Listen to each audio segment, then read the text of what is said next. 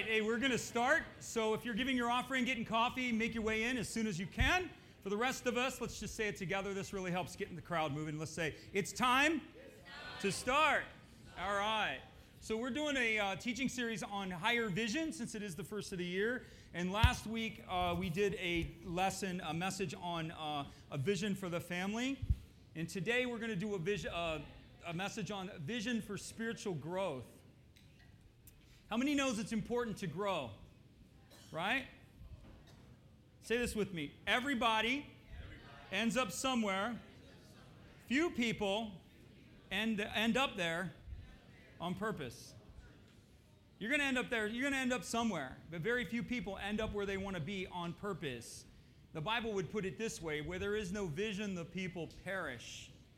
Where there is no vision, people are, it literally means without restraint. They have nothing to direct them or contain them or to push them forward. So it's one of the most important aspects of Christian life is to become born again, and then we come into Christ, and then we grow. So here's 2 Peter 3:18. We're going to come back to this verse in a little bit, but we'll read it out together. And it says this. Let's say it together. I must grow in grace and knowledge of the Lord and Savior, Jesus Christ. So you can stop right there. Because to Him be all glory now and forever. Growth is necessary. Growth is essential to the Christian. It's essential. Hebrews 6:1 says this: therefore, let us leave behind the elementary teachings about Jesus and let us press on to maturity. If you're 40 years old and you're in 5th grade, that's a little odd, isn't it?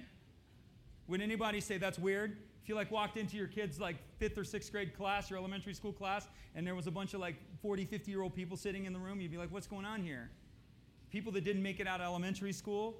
Yet we have lots of Christians and lots of people who are still in an elementary school. And I would even argue, and I said this first service, there's lots of believers who don't even know their primary colors. And so essentially they're still in kindergarten. They don't even know 1 + 1 = 2. They don't know red, blue, green. And what I'm trying to make out of showing you that point is that God wants us to grow. You are designed to grow. You are not designed to stay the same. Even as a Christian, you're called to grow from glory to glory, to continue to grow. And so we have to leave behind the elementary teachings of Christ and press on into maturity. And what happens a lot of times is we tend to focus on center only on these little small things when God has this entire new world that He wants to expose us to. Next slide. Spiritual growth. So we're to grow and we're to mature as Christians. It's His will, right? It's His will. The problem, the church is the agent of change within the world. That's what we are. See, the good thing about the Lord is He calls you who and what you are. He calls us who and what we are long before we get there.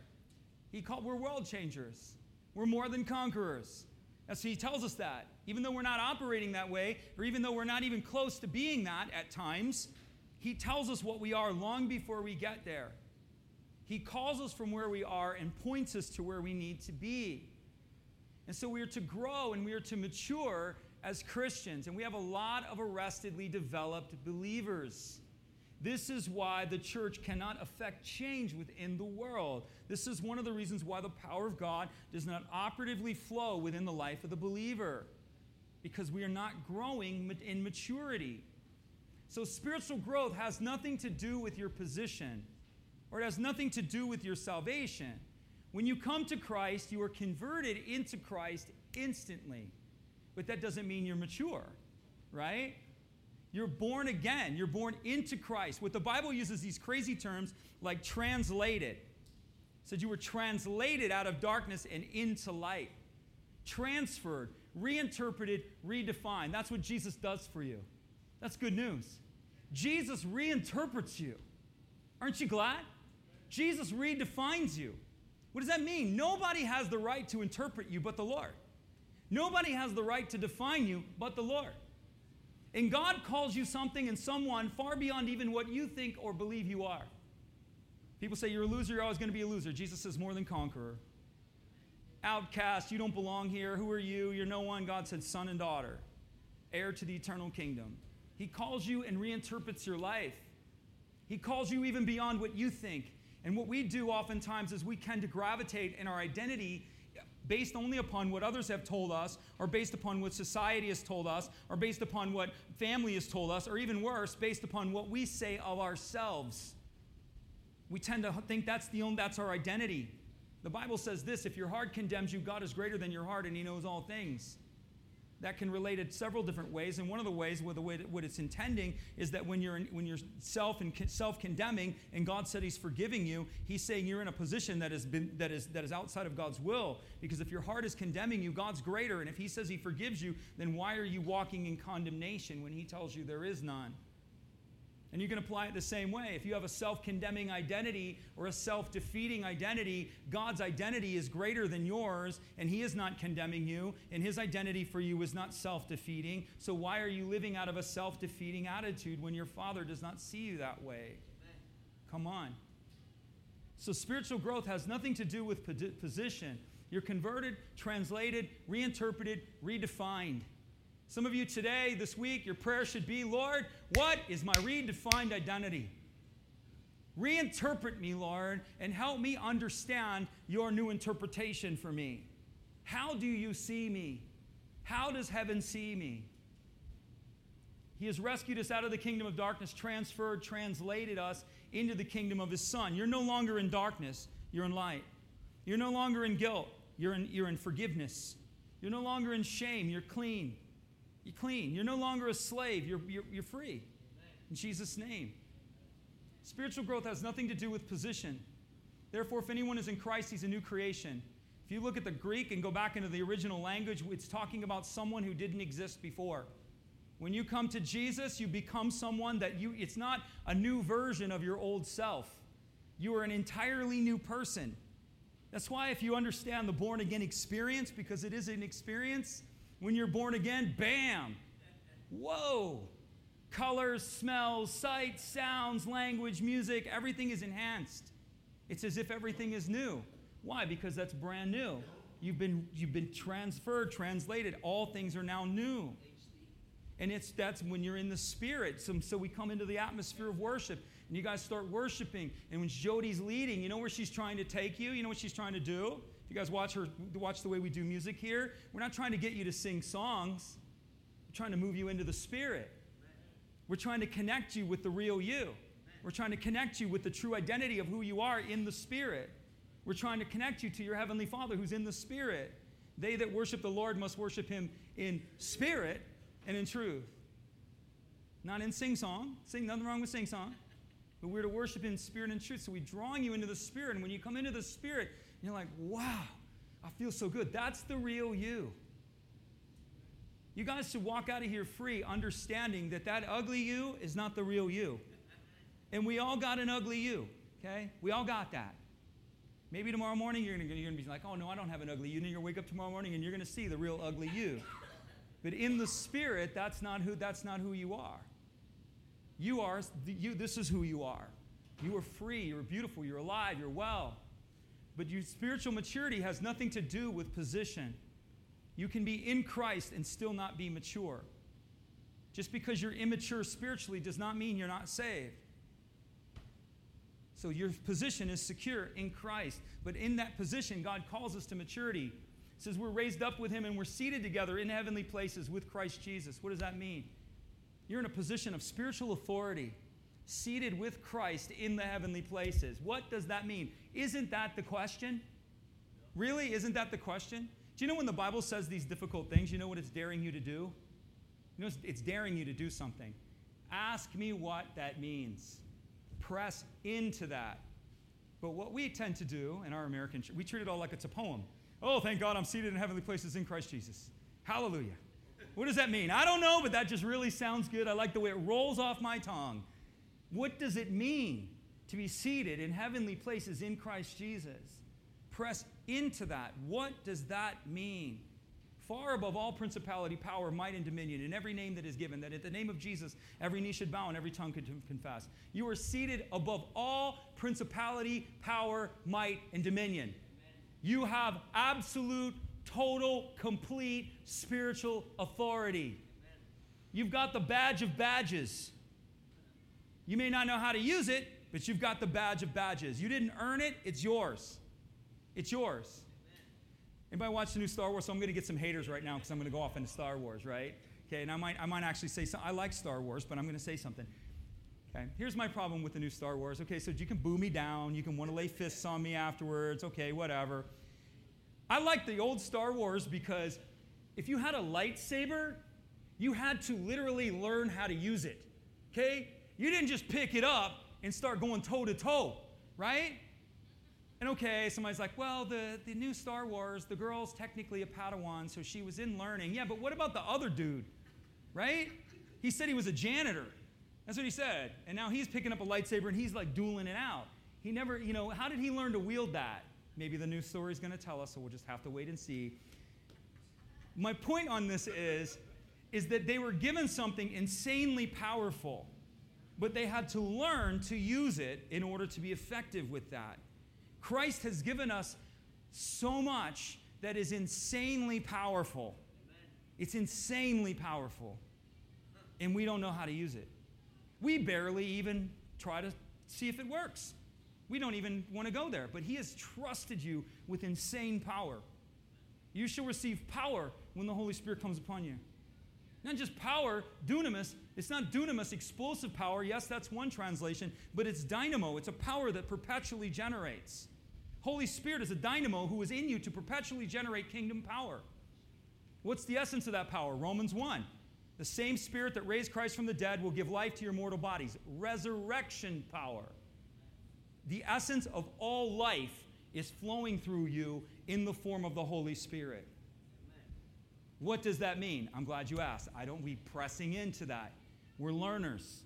We learn that. What does this mean? What does it mean to be seated in heavenly places? What does it mean to have this level of authority? Not only so I have authority. What would the Lord have me do with this authority that he's given me? What would the Lord have me do with the Holy Spirit that he's given me? What would he have me do? Those are the operative questions. This is how we grow in Christ. This is what takes the average Christian into the exceptional. When you begin to engage with the questions. What does this mean? Okay, what, not do I want to do with it, what does he want me to do with what he has given me? Now we've got something working here.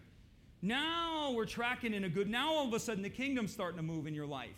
Now you're asking the right questions and you're going down the door. And if you watch Jesus, very few people asked him a question because everybody wanted to pretend like they knew it all.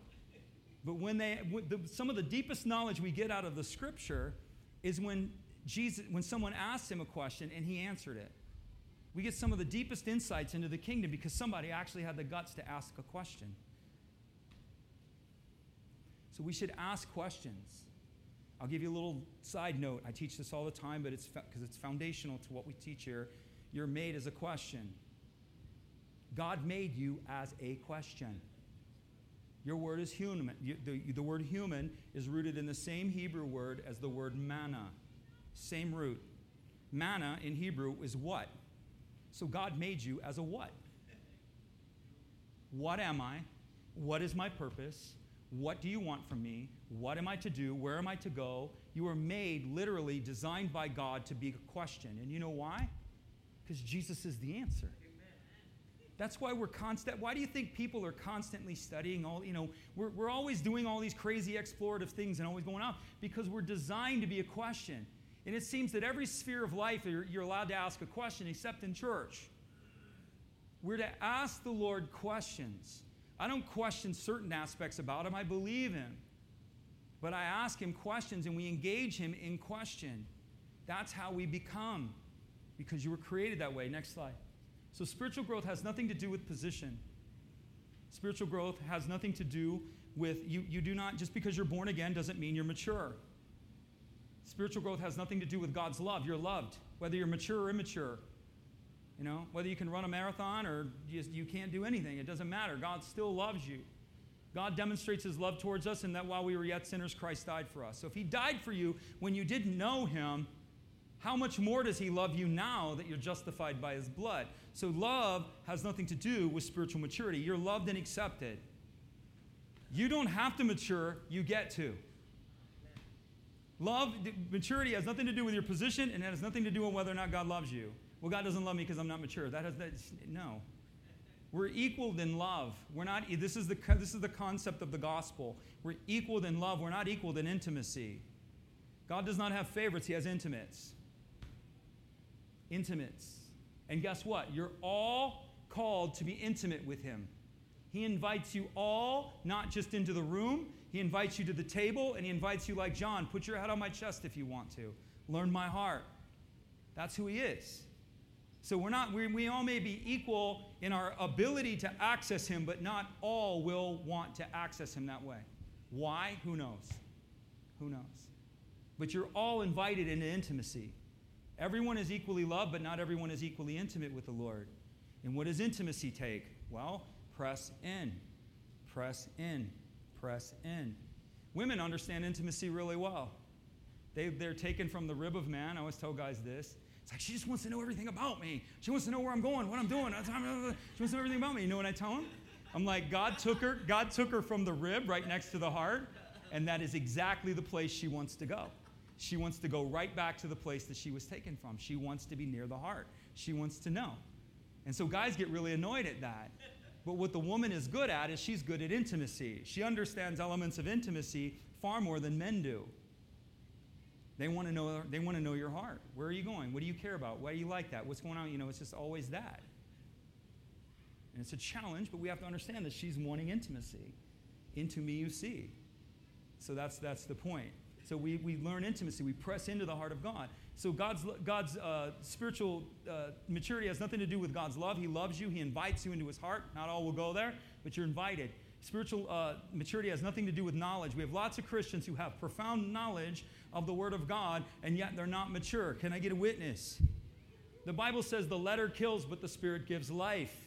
So you can know the Word of God up one side, down the other. You can quote the law, the prophets, the writings, the New Testament, the Old Testament, the apocalyptic books. You can quote them all. You can give me chapter and verse, street address. You can tell me dates of birth. You can do all that stuff. But if you don't have maturity, it's not profitable. We wield a sword with the Word because we don't understand the grace of the Spirit and how to apply the Word. It doesn't mean we deny the truth of the Word. It means we apply the truth of the Word with grace. The letter kills. It's like a sword. We hack people with it. But the Spirit gives life. So the Spirit with the Word is grace applied. So you can have a lot of knowledge, but that doesn't mean you're mature. You can have the Holy Spirit and manifest gifts, but that doesn't mean you're mature. You can call fire down from heaven. I told first service. It doesn't mean you're mature. Because gifts do not testify of maturity. The manifestation of spiritual gifts are not testifying of an individual maturity. They're testifying of the gospel. So when healing is manifested and words of knowledge are manifested and prophetic words and all of the gifts of the Spirit, whatever they may be, are manifested, it doesn't mean the person operating in them is mature. Now they may be, but it doesn't mean that they are. Because again, the gifts are testifying of the gospel. So when the gifts are manifesting, the gifts are not saying this person is mature. That's why people get all weird with the gifts and everything, because we got a bunch of immature people going, woo! Using the gifts all over the place, which is fine. They're gifts, but they're not toys. I mean, we can play with them, we can have fun with them, we can do all that other stuff. I'm not against that. But the point is to understand the maturity that lies behind what we've been given. Just saying. So that's why people get a little strange with that, because the gifts are not saying the person is mature. The gifts are saying Jesus is real. Amen. That's the point. So when someone is healed, when their hands are laid on and somebody gets healing, and we believe in healing because Jesus still heals, you say, well, I don't know about that. My pastor before told me Jesus doesn't heal. Well, who told you that? Your Bible doesn't tell you that. Nowhere in your Bible does it tell you that. Prophetic word is as alive today as it was then. It's in a different form and it's in a different function, but prophetic word is alive. Words of knowledge are alive. I was standing right over here, first service, and family was visiting from Tampa, and they had their 2 kids with them. And I looked at the kid. I go, are you a musician? He goes, yeah, I'm a guitar player. I go, you play worship? He goes, all the time. And I just started giving him this word. I looked at his friend, and I looked at his brother, and I said, are you an artist? And he said, no, I'm a drummer. I go, you don't do art at all? And his brother's like, this kid, he goes, he draws like amazing. And so what did I do? I took the words that I felt like God was giving me for them, and I was trying to steer them into the direction that the Lord would have. Words of knowledge. How did I know that? Did Did the guy have musician written on his shirt? No, the Spirit of God was telling me he's a musician. Spirit of God kept seeing artistic creativity with the other one, and I kept seeing drawing. I said, do you draw? I said, are you an artist? He said, no. I said, do you draw? He goes, yeah, he draws. He draws really well. And I kept feeling like his gift, what God was calling him towards, was creativity, development, creativity. That's what I was telling him, press into creativity. So again, how did I know that? It's called a word of knowledge. You all have it. You may not be developed in it, but you all have it. My sheep hear my voice. What does that mean? Today, if you hear what the Spirit says to the churches, Spirit is speaking, okay? Word of God is speaking. Jesus is speaking. Spirit is speaking. We have to develop what Solomon called a hearing ear. That's what he asked for. Say Solomon asked for wisdom. If you go back to the original language, he isn't asking for wisdom. He's asking for a hearing ear, a discerning ear so I can discern your voice when you're speaking. Wisdom's in the voice of God. When God speaks, wisdom's here. God doesn't have to go out and find wisdom. He is wisdom. His wisdom just, if he says something, it's wise. You know what I'm saying? We don't have to negotiate whether or not what God just said was wise or not. It's wise. Okay? So it has nothing to do with knowledge. It has nothing to do with activity. Spiritual development, spiritual maturity. You can be really active and still be immature. Paul looks at it this way. He says, I'm not running like someone who runs aimlessly, and I do not fight like a boxer who beats the air. In other words, there's lots of people who are super active but don't really possess maturity. And so there's nothing wrong with these things. There's nothing wrong with knowledge. There's nothing wrong with activity. There's nothing wrong with understanding God's love. There's nothing wrong with understanding His position, your position in Christ. All of those things are essential, but they do not mean that you're mature.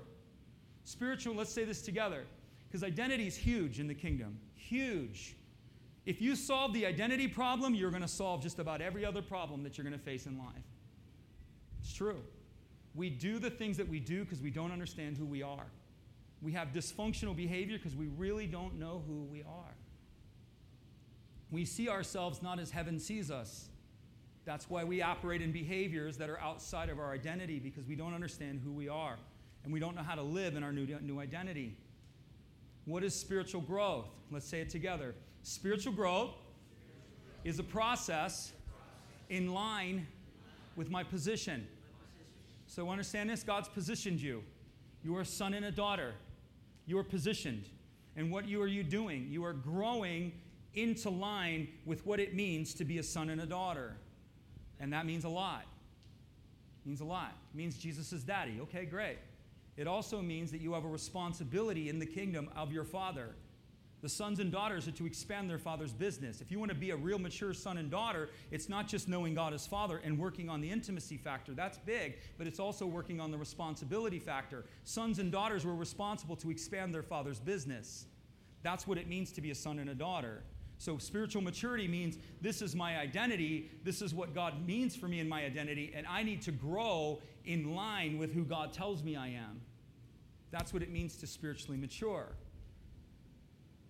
1 John says this, okay, there's a progression. Little children have basic understanding. He says, I write to you, little children, because you have known your sins are forgiven. Then he says, I write to you, young men, because you've overcome the evil one, and the word dwells in you richly. Then he says, I write to you, fathers, because you have known him who was from the beginning. What is he talking about? This is a progression of spiritual development. People who come to Christ, and there are people that are like this, and wonderful people, because we all go there. But God has not called you to live here. I know all you know is Jesus has forgiven you. That's all you know. All I know is Jesus has forgiven me, and Jesus is alive in me, and my sins are forgiven, and I love him, and he loves me. That's amazing. You're in the kingdom. You've entered the kingdom. But the Bible would call you a little child. You say, well, I'm supposed to keep my faith as a little child. Yeah, keep your faith as a little child, but your maturity level is not to stay as a little child. You're to grow. The young person understands, what does he tell them? You've overcome the evil one. The young person, which is a process of maturity, they understand the authority of the kingdom. They understand the seated position that they've been given. You have overcome the evil one. You understand authority. You understand who you are and what your rights are. You understand what's been given to you and what's been promised to you. That's what it means. And the word dwells in you richly. Well, how do you overcome the evil one? And how do you know what's been given to you? And how do you know that? Well, the word must dwell in you richly. Again, it's a process of maturity. Then he says to them, fathers, because you've known him from the beginning. What is that? Or mothers. And that's intimacy. So it's enough. We know Christ is Lord. we grow in our position, we understand who we are, we understand the promises of who we are, we understand the richness of His Word, and then we grow in intimacy. That's the highest point. And I would say that the church is very void in our generation of fathers and mothers. You say, well, what is a father and a mother? A father and a mother that is one who has grown, not just in simple understanding, in greater understanding, but now into intimacy.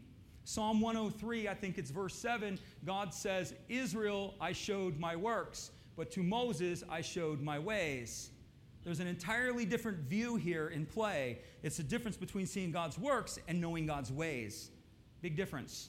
Moses was qualified to be a father to these people because he understood the ways of the Lord. And so God is wanting to raise up a generation of fathers and mothers who understand the ways of the Lord. And the reason that the fathers and mothers are to understand the ways of the Lord, so that they can bring others into maturity. Brothers and sisters fight with each other. Can I get a witness? Hello, right? Brothers and sisters fight. Jealous, bickering, that's mine, you got more French fries, no, you took my toy, Brothers and sisters fight. Brothers and sisters are jealous. Why does he get that? Why does she get that? Oh, you love her more than you love, the whole thing going on. Fathers and mothers bring the children into the house. Fathers and mothers develop the child into destiny. And so while we are brothers and sisters, the Lord is looking to raise up a generation of fathers and mothers who knows the ways of the Lord in order to take people into destiny.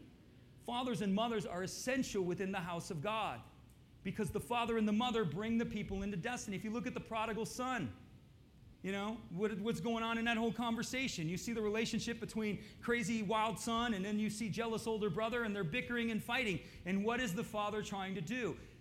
Come into the party, bringing him into destiny. He took the broken son and said, come into destiny.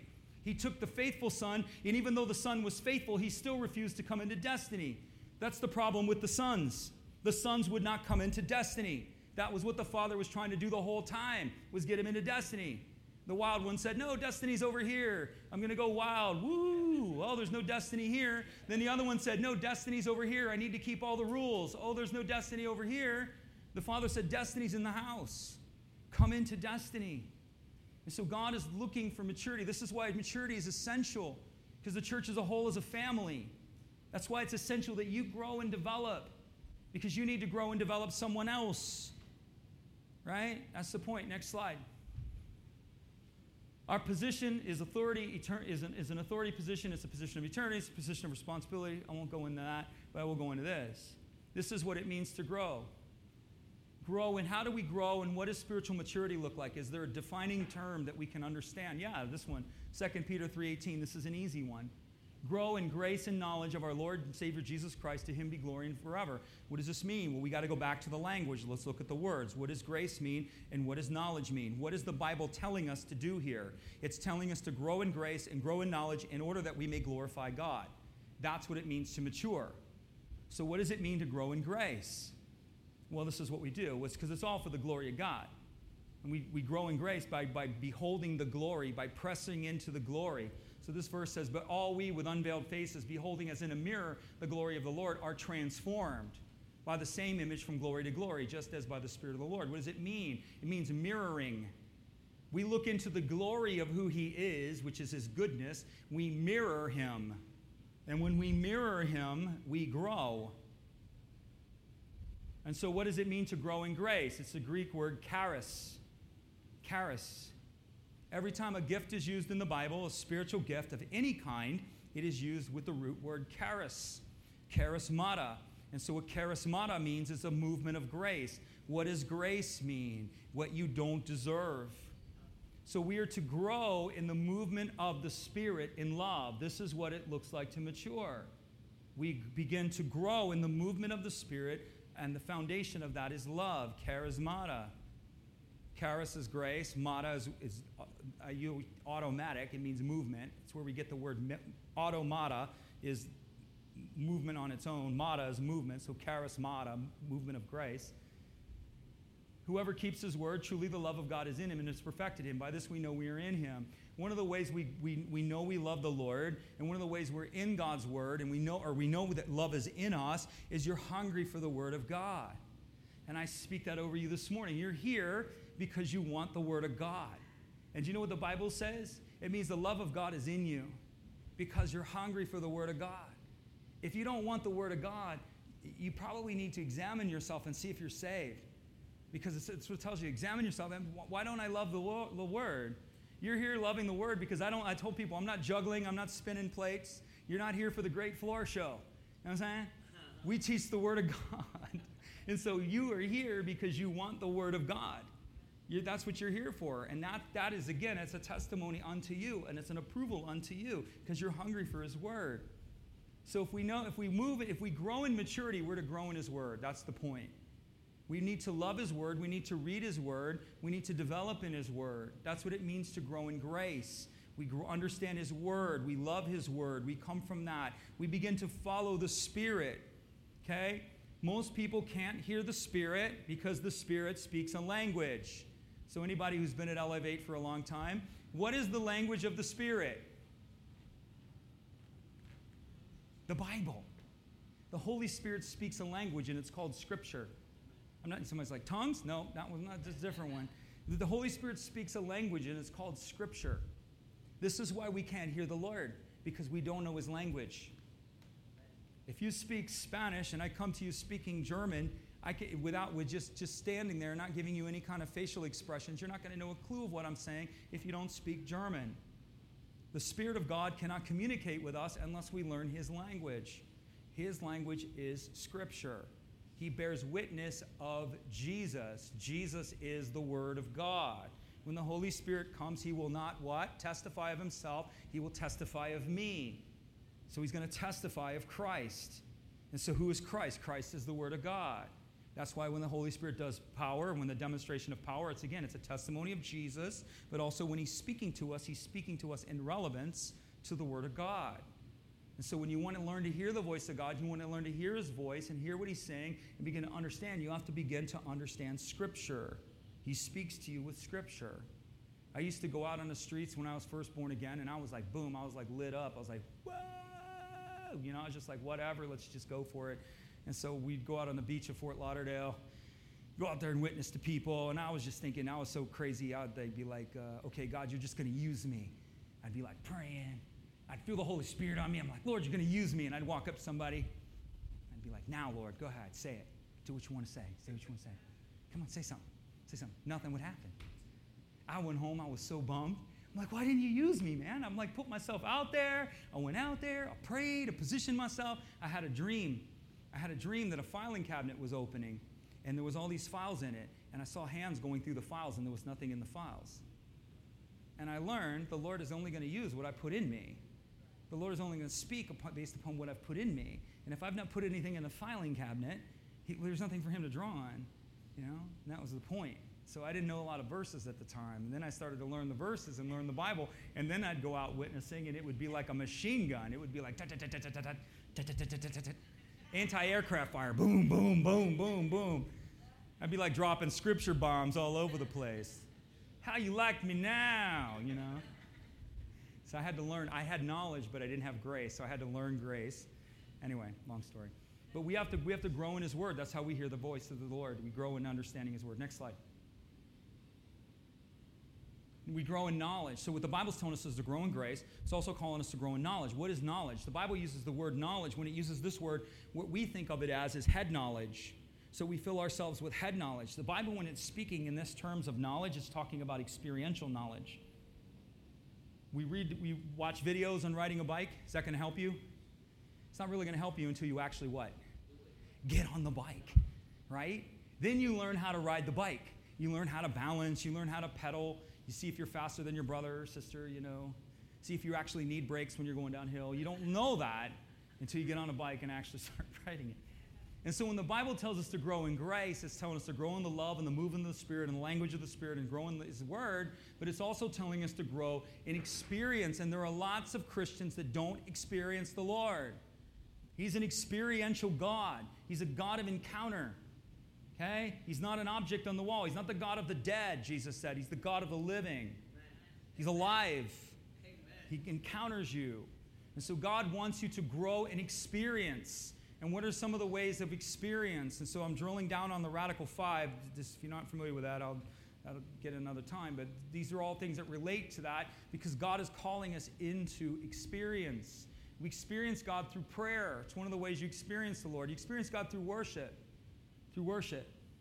Okay? I asked someone one time, and it's a great question. They said, why do you sing?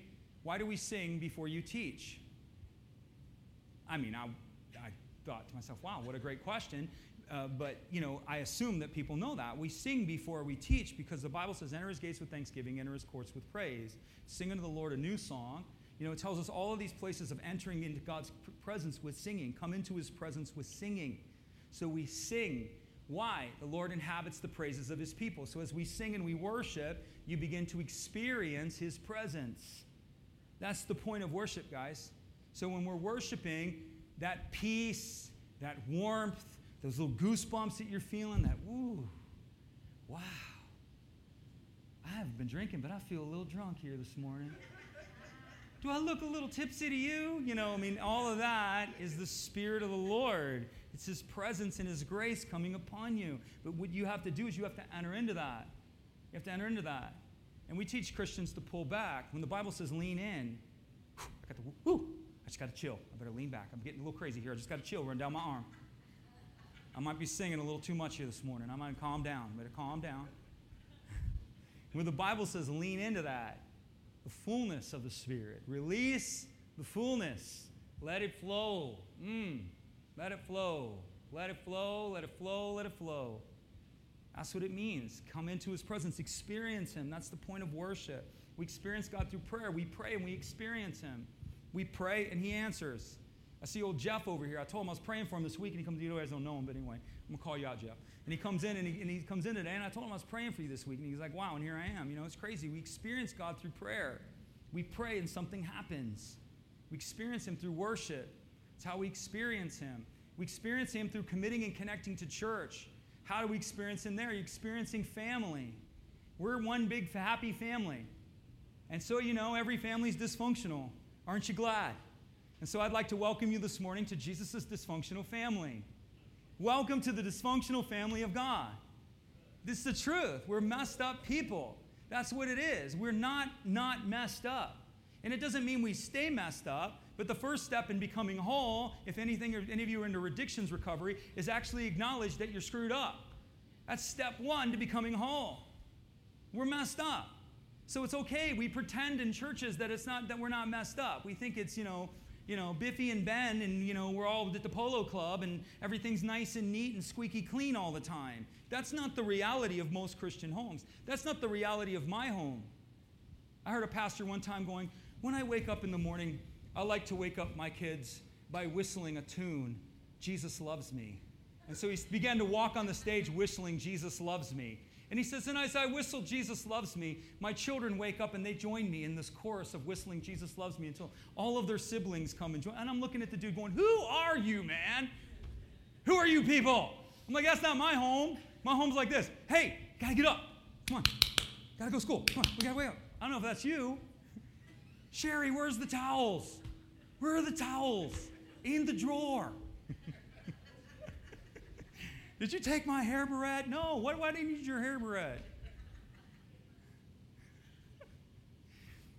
Welcome to the family. In the family, you're going to experience friendship, discipleship, and inconvenience.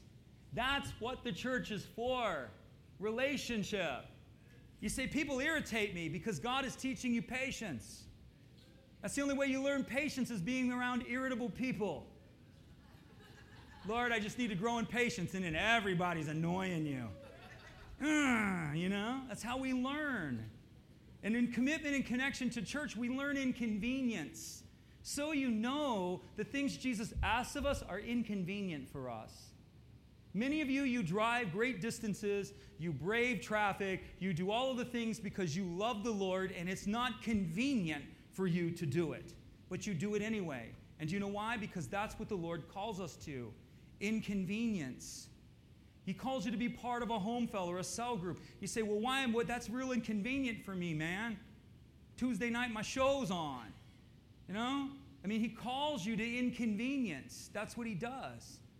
And why does he call you to inconvenience? To teach you, ready? Let's just say it together. It's not about me. He teaches you to be a servant. He teaches you to be submissive. He teaches you to yield by asking you to do the things you don't want to do. That's what he does. But you know, in doing so, he's actually maturing you. And that's what commitment and connection to church is. Some of you are already tapping your watch. You're inconveniencing me right now, Kevin. You're over time. This is the last slide, so don't worry. I'm almost there. But inconvenience is part of the process. Financially giving. He calls you into financially giving to experience the power of God operating in your finances. I had somebody tell me this week, I'm in between jobs. I have a job starting in this date, but I'm here and I'm doing this. And what am I supposed to do? I don't know if I have the money to give. I just tell people, look, I put the standard up there, and I tell you, you figure it out with your own conscience. You're a big person. You're a mature person. I can't do all the thinking. You got to do some thinking here too. And I teach my kids this simple principle, and we can say it together. When in doubt, honor the Lord. If there's ever any question, always honor God. And God always calls you to give, never out of a point of abundance. People that are riding high and riding on the high tails never become tithers. They probably have tithed and now they're at that place, but they don't become tithers at that level. Usually people that understand God's financial plan are usually in need because they're calling out to God, Lord, bless me. And the Lord said, this is the plan. Begin to give. I can't afford to give. I can't afford not to. I mean, that's the point. When in doubt, honor the Lord. That's the point. So financially give, we experience the miracle power of God. And this person gave, and then I'm not saying it works this fast, but this person gave, and they got a job offer that Friday. And I never told them to give. I just simply said, this is the standard. This is what God calls us to. He calls us out of a place of sacrifice, and he calls us to do it. And you figure it out. But I live by a motto, when in doubt, honor the Lord. And I'd use that in every sphere of my life. Should I go to church today? Does not going to church honor the Lord? When in doubt, honor God. That's a question we have to ask ourselves. Does this honor the Lord or does it not? Should I go out with these people and do these things? Does it honor the Lord or does it not? That's the question. That becomes a governing principle of our life, So we experience it in giving. We experience these things. And then living on mission. We experience joy. What does living on mission mean? Okay, we do these things because we're mirroring his glory. Jesus is the Word of God. He knew the Word of God. He shared the Word of God. So we should know the Word of God. We should share the Word of God. Why? Because we're mirroring. Jesus prayed, Jesus interceded, Jesus did all kinds of crazy things, cool things, and so if Jesus did it, we should mirror it. Jesus had an intimate connection with church and with the house and with the family within the faith community, and so we should mirror that. Jesus financially gave, he carried a money box, in case you didn't know that. Jesus wasn't poor, wasn't beggar, wasn't destitute. Nowhere do we read Jesus was begging for foods, hey, somebody spare $1. You don't read that. They had so much money, disciples didn't even know Judas was stealing. Study it out. It wasn't like, hey, man, we had $5.95 in there yesterday, Judas. We only got $3.95 in there. We need $5.95 to buy chicken nuggets, man. Where'd the $2 go, Judas? Where'd it go, man? There was plenty. Plenty. You don't believe it? You should read it. He became poor. He lowered himself. For God to become a human and take on sinful flesh is poverty in and of itself. He chose a life of denial, intentional denial, to return you to an access point of what you were called to have. There's provision. Provision. God is a God of provision. God is a God of abundance. God is a God of blessing. Never forget that. Live on mission. What does that mean? It means identifying people in your world that are one of two things. They don't know Christ or they're not connected to a church. Christians that are not connected to a church are called spiritual orphans. You are called to connect to a church, right? You guys, Satan roams around like a roaring lion. Anybody heard that one? Okay, you ever watch Lions? Wild Kingdom? Who do they look for? They look for the dude that's over here chewing on the grass, doing his own thing. The crowd's over there. He's like, I don't need to be in the crowd. What's that furry gold thing moving over there in the grass? I don't know, That's what the lion's looking for. The lion's looking for the one that breaks from the herd, that breaks from the pack. He's looking for the one that isn't connected to a family and to a community. We live on mission, so we look for the people who don't know Christ, and we look for the people who are not committed and connected to a church. And what do? We pray for them. We consciously invite them. We call them into the places where they need to be. If they don't know Jesus, bring them to Easter's coming. This is what I wanted you to know. Easter's coming in about 5 weeks. And so Easter's a great opportunity to invite people to church. Jesus wants people saved, in case you didn't know that. He wants people to become born again. He wants as many people as he can possibly harvest under his influence. That's what he wants. And so when we pray, when we invite people to church, they come to church. And most people come to Christ in the context of a community proclamation. It's just statistics. So what does it mean? It means when you invite someone to church and the gospel's given, that's usually the majority of people who've become born again came to Christ inside of a church context or through an altar call or some kind of format like that.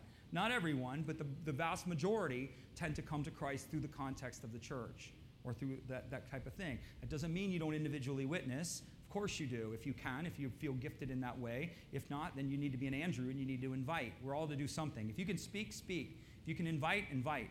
But everybody does something. That's the point. Jesus sought and saved the lost, so what are we supposed to do? Seek and save the lost, right? That's what we're supposed to do the same things he did. So what is it? What is the point? So the vision is get a reading plan. How do I get a reading plan, Kevin? How do I get a reading plan? And some of you, I teach these things consistently throughout the year. You're like, oh, I've heard this before. Well, then you should have it all figured out then, shouldn't you?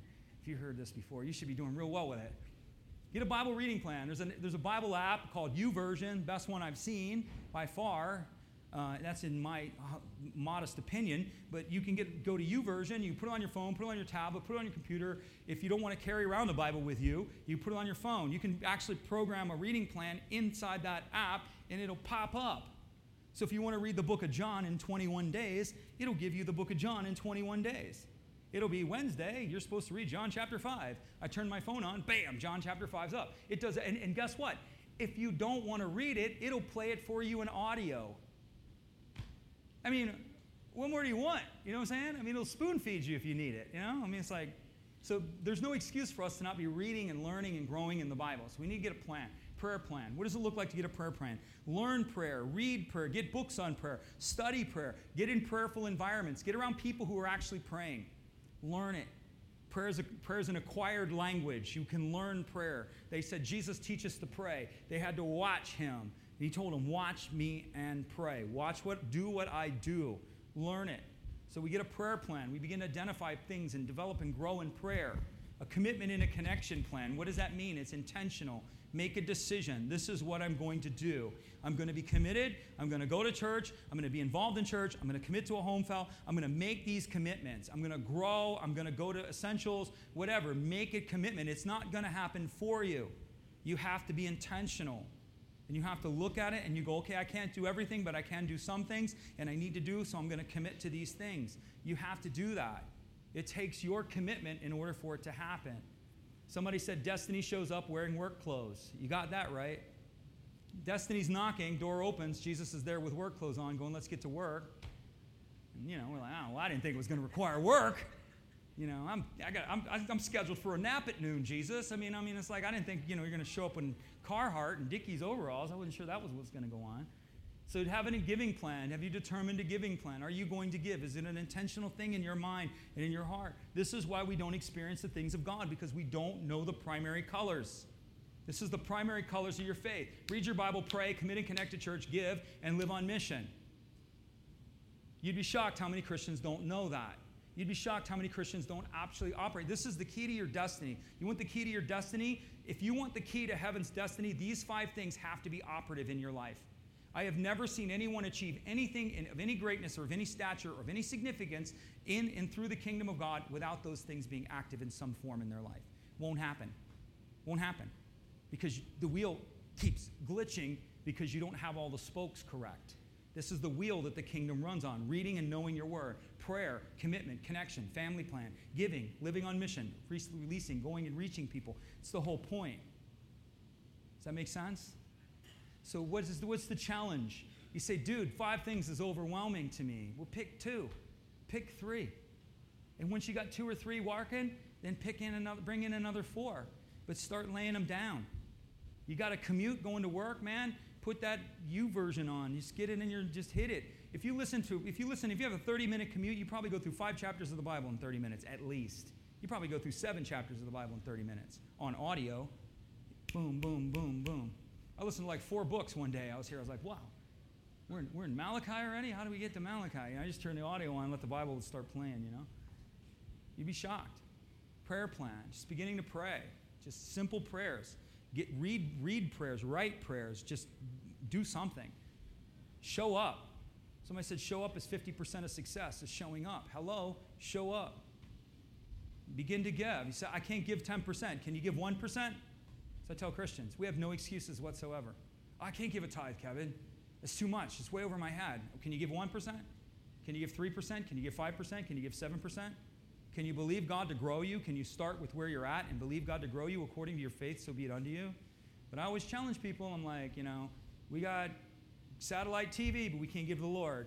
We've got new cars, but we can't give to the Lord. We live in paneled and sky-rise apartments, but we can't give to the Lord. We got cell phones that we can talk to Europe on, but we can't give to the Lord.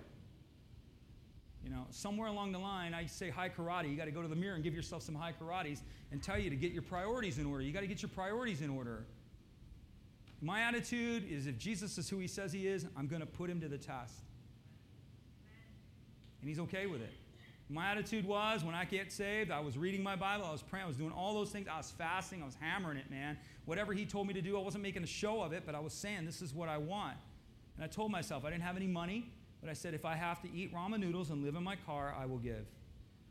I will give. I will give, I will give, I will give. And there are times when my hand would be shaking. But I gave, and that's how we experience God. How we experience God. I would reach out to people. I didn't reach out to people and go and witness to people and invite people to church because I felt like it. If you're waiting for the feeling to invite someone to church or tell someone about Jesus, wait. The feeling, say it with me, the feeling is never going to come. Well, I just was waiting for the feeling. The feeling never showed up. The Bible says lay your life down for your friends. No one feels like laying their life down. You don't feel like, hey, let me put my head on the block. Go ahead, cut my head off. That sounds great. No one feels like that. You have to do it intentionally. Intention has to come into play here. So we're going to take communion. We're going to close the service this way. I love you guys. I pray you received from this message this morning. And but we're going to close out this way. Yes, thank you. If we have attendance for the communion, if that's you, if you would come and just take your place. If not, then maybe a couple of guys would do so. So what I'm going to do is I'm going to do a little prayer, and then we're going to, after Jody's going to play, and then if you would make your way around and just bring the cracker and the juice back to your seat with you, we'll take it together. And the purpose of communion, again, is God is an experiential God, and he gave us this act so that we could experience and know and bond to what he did for us. And so the cracker, the bread without yeast, thank you, I'll get it, is representative of his body, and the juice is representative of his blood. Jesus gave his body and he gave his blood. It's significance of I've given everything. And so we want to honor that and we want to remember that. So as we pray, I'm going to pray, and then just make your way up around the outside and bring it back, and then we'll do a little bit more, and then I'll just very brief, and then we'll pray and we'll take it together. So Father, we just thank you again for this day. I thank you for the love that you have for these people and the blessings that you've placed upon their hearts. Lord, bless our time together. Bless these elements. Bless this opportunity that we have to remember you, Lord, and we honor you in Jesus' name. Amen.